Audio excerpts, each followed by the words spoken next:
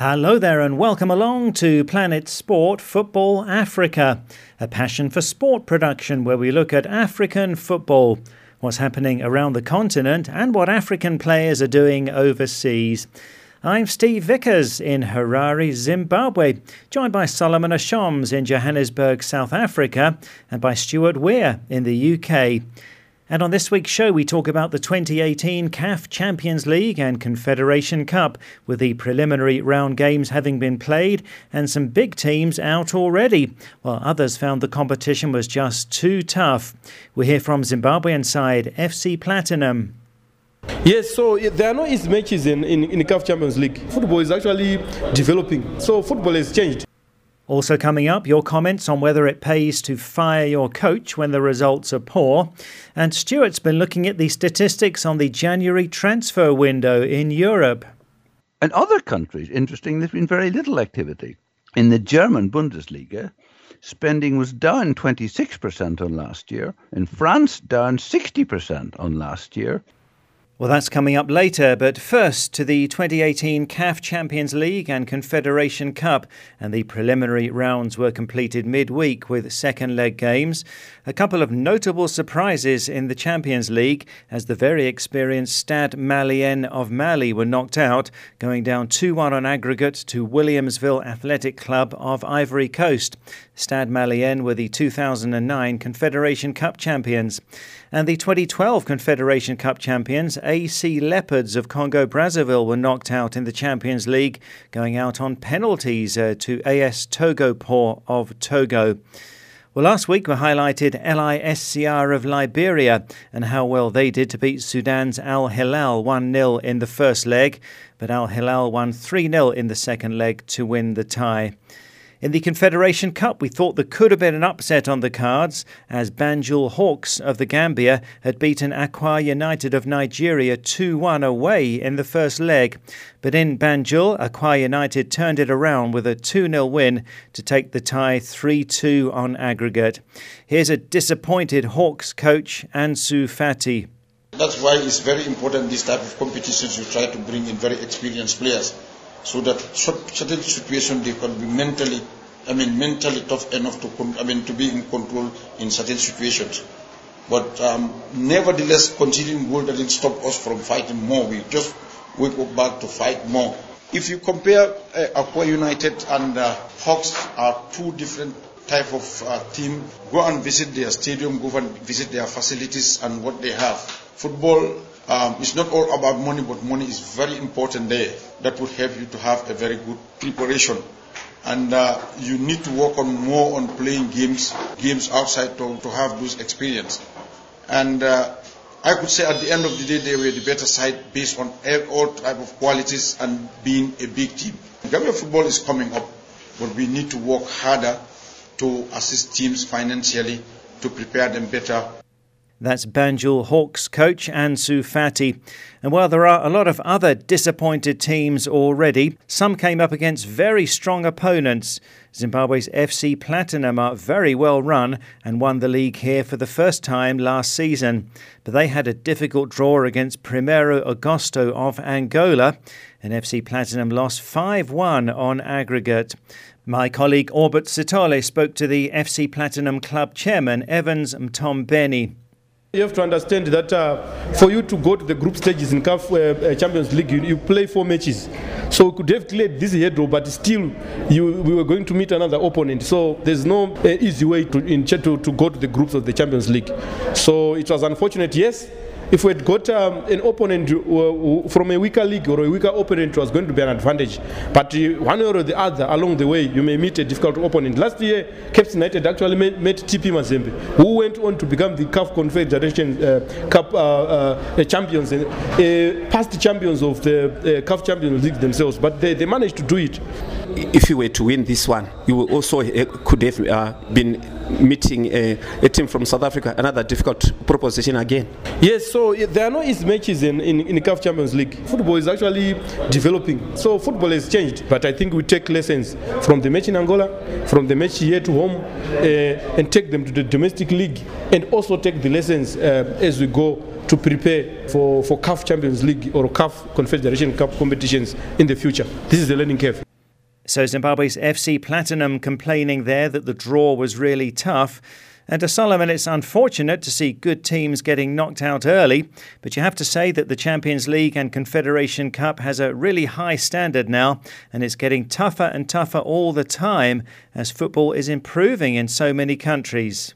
It's definitely unfortunate to see good clubs getting knocked out early, but it's not because they don't deserve it. Obviously, you play against an opponent who is equally good or better. And in the CAF, Champions League is really getting tough and getting tougher all the time because football in the continent is improving every single day. So you beginning to get clubs that are really unknown. Unlike, former clubs that had lost their glory days, maybe clubs like Ashanti Kotoko or Eyimba. But we're having new clubs also coming in because the game is improving. Our facilities are improving. So I really agree that football is improving. It's good for African football. It isn't good for some nations or clubs, but it's very, very good for African football. Thanks, Solomon. And the first round proper of the Champions League and the Confederation Cup are sure to be even tougher. Let's look at women's football now. The African qualifiers for the Under-17 World Cup were completed last weekend, and the three teams that made it for Africa are Ghana, South Africa and Cameroon. The finals will be held in Uruguay in November. Ghana's Black Maidens beat Djibouti by a staggering 19-0 on aggregate, winning 9-0 away and 10-0 at home. South Africa beat Morocco 6-1 on aggregate to qualify for the first time since 2010, and Cameroon edged Nigeria on away goals. It ended 3-3 on aggregate, encouraging this for women's football in Cameroon. You might remember we had a story recently on concerns about the state of the women's game in Cameroon. So it's Ghana, South Africa and Cameroon representing Africa at the Under-17 Women's World Cup in November in Uruguay. Well, this is Planet Sport Football Africa, brought to you by Passion for Sport. And you can download our app and listen to the show anytime. To download, go to the Play Store or the Apple iTunes App Store and enter Planet Sport Football Africa. Once you've downloaded, you can listen to the show anytime on the app and access past programs too in our archive. You can also listen to the show on our website, that's planetsportfootballafrica.com, and our Twitter handle is @PlanetSportFA. Well, next on the show, to an interview about football and faith with Simba Nivi. He's a striker who's made 10 appearances for the Zimbabwe national team, but has had an up-and-down career. Nivi went to South Africa to big club Mamelodi Sundowns as a 19-year-old, but injury problems meant he never played for them. He came back to Zimbabwe and won league titles with Dynamos and with Caps United, two big Harare clubs. A move last year to Tanzania didn't work out due to contractual complications, and he's now back in Zimbabwe. Well, Nivi is a follower of Jesus and goes to the Zion Christian Church. He's working with the church to share his faith and recently held a football tournament attended by many young people. My colleague Langton Nyakwenda spoke to Simba Nivi to find out more. Obedience is the highest degree of worship. And when you have obedience, that means everything that you do in life, you respect it and you listen. So what I'm saying is, when you have God and you accept God, there are things that follow us that we don't even, with the people that we associate ourselves with. Now, when you're in the church, we are surrounded by people that don't do drugs, people that don't do other negative things, people that have got positive ideas, people that build you. So we are urging footballers, celebrities, to surround themselves with such people who know God. Because the fear of the Lord is the beginning of all wisdom. And that's what we want to encourage into the celebrities. And when these celebrities, they're well known all over. These guys that are coming up, they look up to the celebrities. They look up to the big players. And if we are examples, look, it has helped me and I've seen a lot of potential in myself. And from where I came, I've seen results by what I did in accepting Jesus as my personal savior. How important was God in your soccer career, given that you once had an injury, you had problems with Super Sport South Africa? God never said we will not have problems. All problems, they come to strengthen us or to teach us. And when I had injuries, I looked up to God and said, God, no, everything is under your plan, under your control. When I look at my career has been very successful, to be honest to you.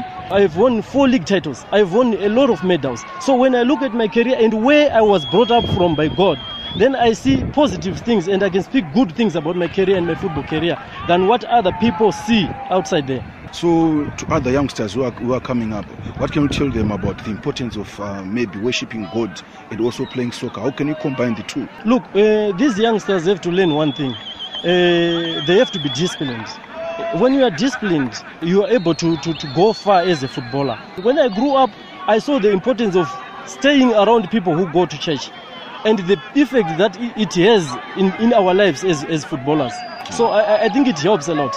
So can we see you, Simba Nivi, maybe going an extra mile, maybe moving out of your church and spreading your wings and harnessing all the youngsters who might not necessarily be worshipping at Zion? That's what we are doing as a Zion Christian Church.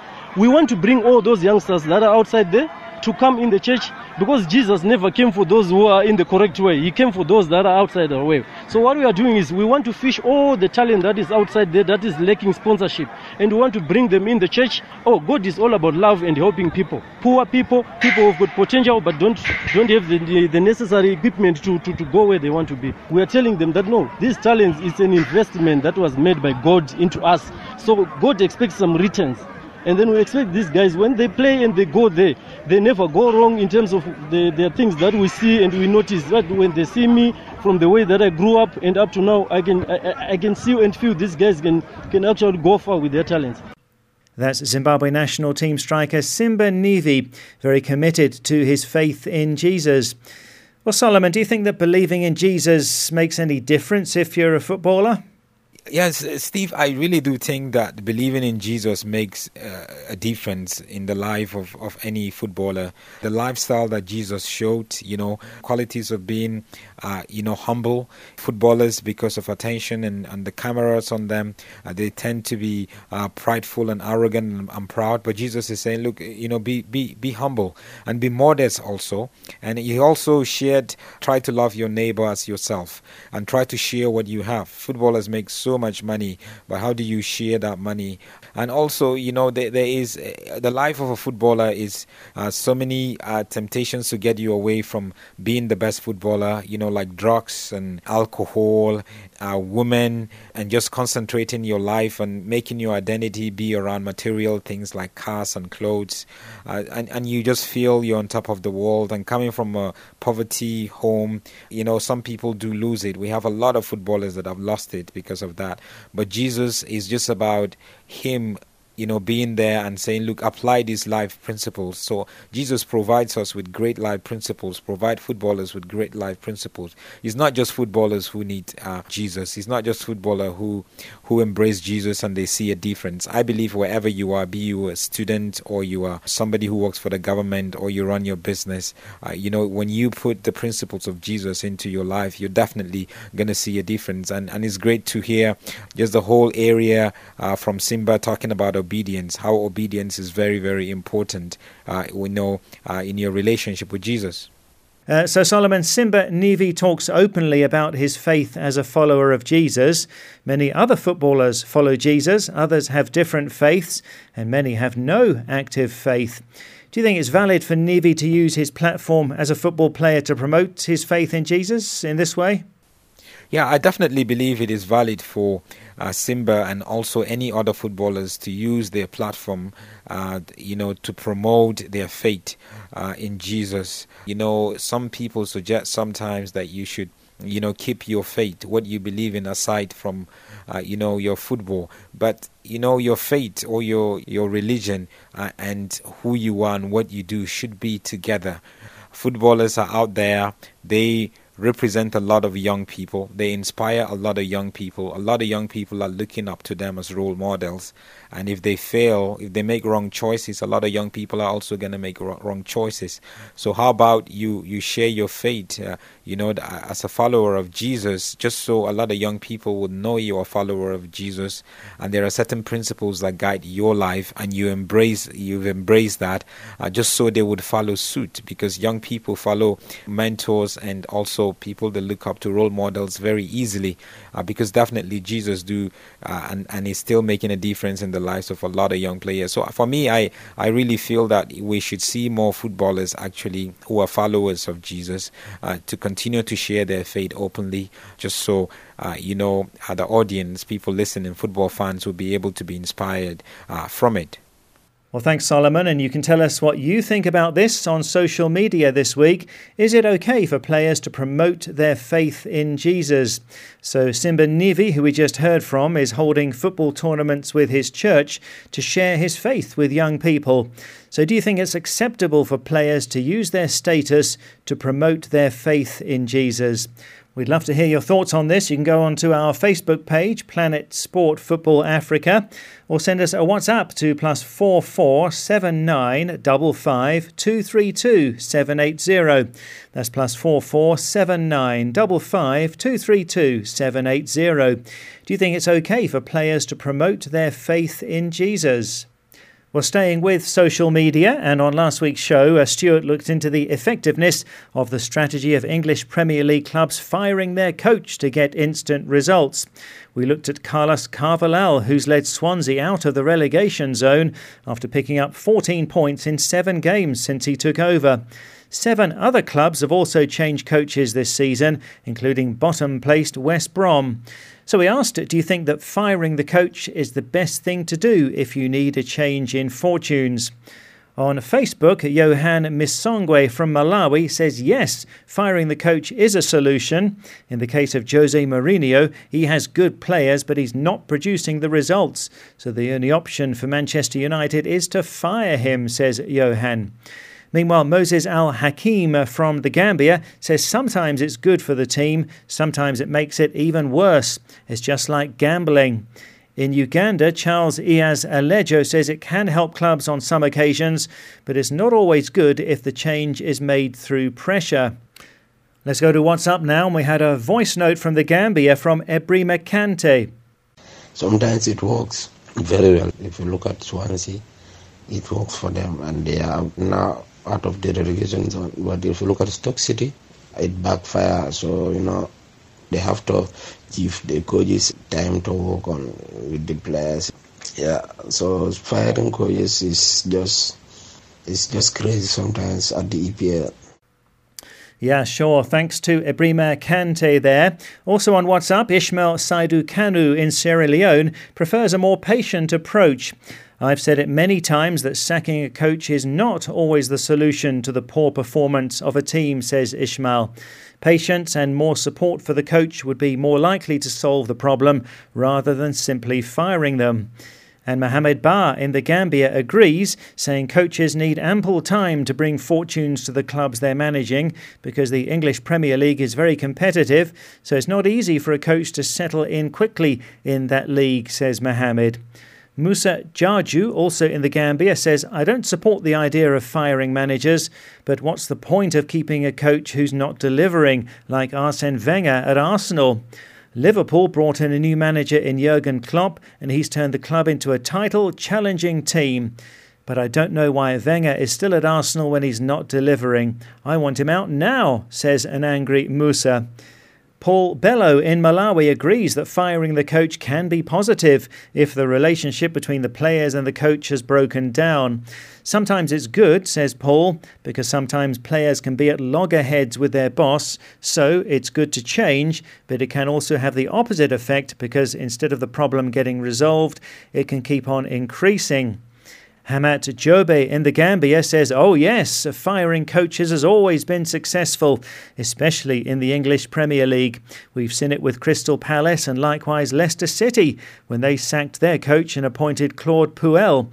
I always believe that when coaches are dismissed, it's always positive because when a new manager comes in, he comes up with different methods and a philosophy in the game with high expectations. Real Madrid sacked Rafa Benitez and appointed Zinedine Zidane and went on to win the Champions League 2 years in a row, says Hamat. Now, here's Jimmy James Perezi in Uganda. At times it's right because if the manager has stayed at the club but both him and the club hardly win any trophies, that means he deserves firing, says Jimmy. But then when the team is performing okay and there's a possibility of winning a relegation battle, the coach should not be fired. But firing is good if the club has high ambitions like Real Madrid but struggles in the Champions League. So, in short, firing is good where it is necessary, says Jimmy. Burang Jatta in the Gambia is a Chelsea fan. Yes, I agree, sacking the coach is the best solution because I experienced it with my team, says Burang. After sacking Mourinho in 2015, new coach Guus Hiddink helped the team to escape relegation. Desmond Tunde Koka in Sierra Leone believes it's all down to results. I honestly agree that firing is the best solution because in football the ultimate goal is to win trophies or titles, says Desmond. So if the coach is not doing well, he has to go. Campo in the Gambia agrees, saying sometimes change is good, especially when the results are not coming. At Swansea, Carlos Carvalhal has done fantastically well in those 7 games. He's the right man for the job. I believe he will save their status in the Premier League, says Campo. Alpha Jallo, also in the Gambia, partially agrees with Campo, saying yes, it does work sometimes because pundits were predicting Swansea to be relegated to the Championship, but now the new coach has really changed their status. On the other hand, it hasn't been a very good option for West Brom, who are still finding it very difficult after they changed their coach for Alan Pardew. And finally, Matar Cham in the Gambia says, I don't think firing managers during the course of the season is a solution because the new coach may take a long time before he makes things right. Well, so a lively and intriguing debate there. Thanks very much for those views on both sides of the argument. And as always, apologies if we didn't have time to read out your comment. So this week on Facebook and on WhatsApp, we're asking, is it okay for players to promote their faith in Jesus? We had an interview earlier on with Zimbabwe national team striker Simba Nivi, who's had an up and down career, but he says his faith as a follower of Jesus has helped him. He's now holding football tournaments with his church to share his faith with young people. So do you think that it's acceptable for players to use their status to promote their faith in Jesus? You can go onto our Facebook page, that's Planet Sport Football Africa, or send us a WhatsApp to +4479 55 232 780. That's +4479 55 232 780. Well, now our European football expert Stuart Weir joins us from the UK. And the FA Cup continued to provide some surprises this past weekend. It does have a history of doing so. Stuart, how come Tottenham couldn't beat Rochdale? Rochdale at the bottom of the third tier League One managed to force a draw with Premier League Tottenham. Well, actually, Steve, Tottenham have drawn both their last 2 away games 2-2, away to Juventus in the Champions League and away to Rochdale in the FA Cup. I think that they were quite pleased with Juventus, but Rochdale was not quite the result they were looking for. They went a goal down even and had to come back. But it's what the FA Cup can do. And remember, too, that Tottenham in the last round needed a replay to beat Newport County of League Two. So it's just the magic of the FA Cup. And talking of magic of the FA Cup, it doesn't get much better than Wigan beating Manchester City. Wigan of League One beating the best team in England. And in the second half, Manchester City had 82% of territory, but couldn't get the ball in the net. And poor old Wigan, who hardly saw the ball, got the only goal. Now, moving through the FA Cup, Swansea drew 0-0 at Sheffield Wednesday. It was a weak Swansea side with only Jordan Ayew of the African players involved, and he came off the bench. Southampton beat West Brom 2-1, and Brighton beat Coventry. Manchester United beat Huddersfield, and Leicester City now put out their strongest team and beat Sheffield United. We had a goal from Vardy, of course, but Ndidi, Mahrez and Iheanacho were all in that Leicester side. And the other tie, Chelsea beat Hull 4-0. Now, that leaves the quarterfinals looking like Manchester United at home to Brighton, Leicester at home to Chelsea, Wigan at home to Southampton, and then a complicated tie with Sheffield Wednesday or Swansea against Rochdale or Tottenham. So real opportunities for some of the less fancy teams to get even to the cup final or perhaps win the cup. Yes, plenty of room for more upsets in the FA Cup. And Stuart, you've been looking at statistics on the January transfer window in Europe. Well, yes, Steve. The January 2018 transfer window has been the biggest January transfer because it used to be that the main transfers took place in the summer and not much in January. But what happened in Europe involved $1 billion changing hands, and that's 49% greater than last year. And interestingly, of the 10 biggest transfers in the last 12 months, 5 of them took place in January. That was Coutinho, Van Dijk, Diego Costa, Laporte and Aubameyang. Inevitably, the Premier League are the biggest spenders, but Spanish clubs also spent $385 million, which is 17 times more than last year.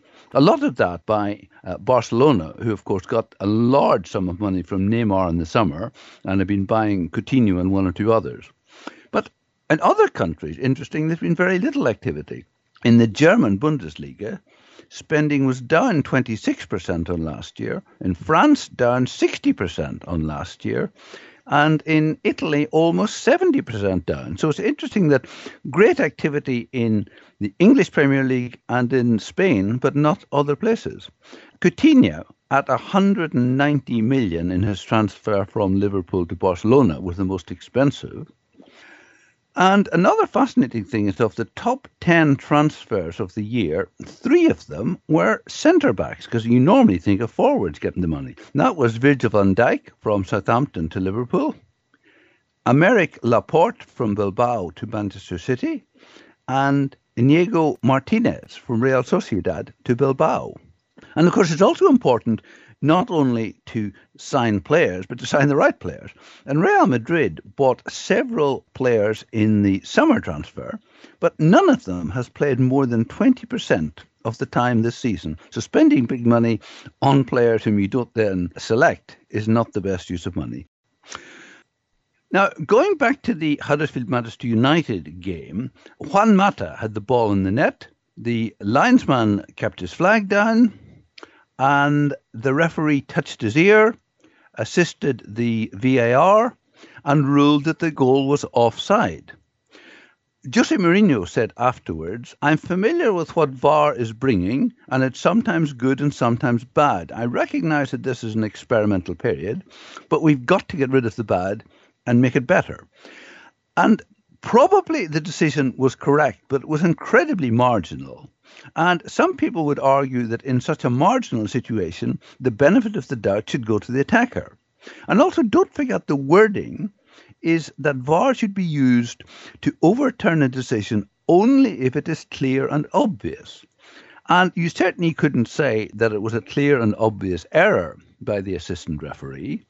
You know, you need to look at the video, slow it down, and I certainly would question whether that is what we're really intended to do with VAR. The incident also raised a rather amusing situation. Juan Mata said, "I didn't know what to do. I didn't want to celebrate the goal in case it was ruled out and then I'd look silly." And then when they award the goal a couple of minutes later, it seemed a bit late to start celebrating. So there's something we hadn't thought of. Yes, the delays are what I don't like about the VAR, the video assistant referee. Thanks for that, Stuart. And Africa will get its first official trial of the video assistant referee system during the CAF Super Cup this Saturday, as the Champions League winners Wydad Casablanca play the Confederation Cup winners TP Mazembe in Casablanca. The video assistant referee was trialled offline at the recent Chan tournament in Morocco. Well, elsewhere, more exciting games in the UEFA Champions League this past week. Chelsea drawing 1-1 with Barcelona, so Barca very much in the driving seat with that away goal. Manchester United drawing 0-0 away to Sevilla. The English Premier League is back this weekend. The big game, Manchester United against Chelsea, that's on Sunday. Well, that's it for the show for this week. So from me, Steve Vickers in Harare, from Solomon Ashoms in South Africa and Stuart Weir in the UK, thanks a lot for listening. And Planet Sport Football Africa is a passion for sport production.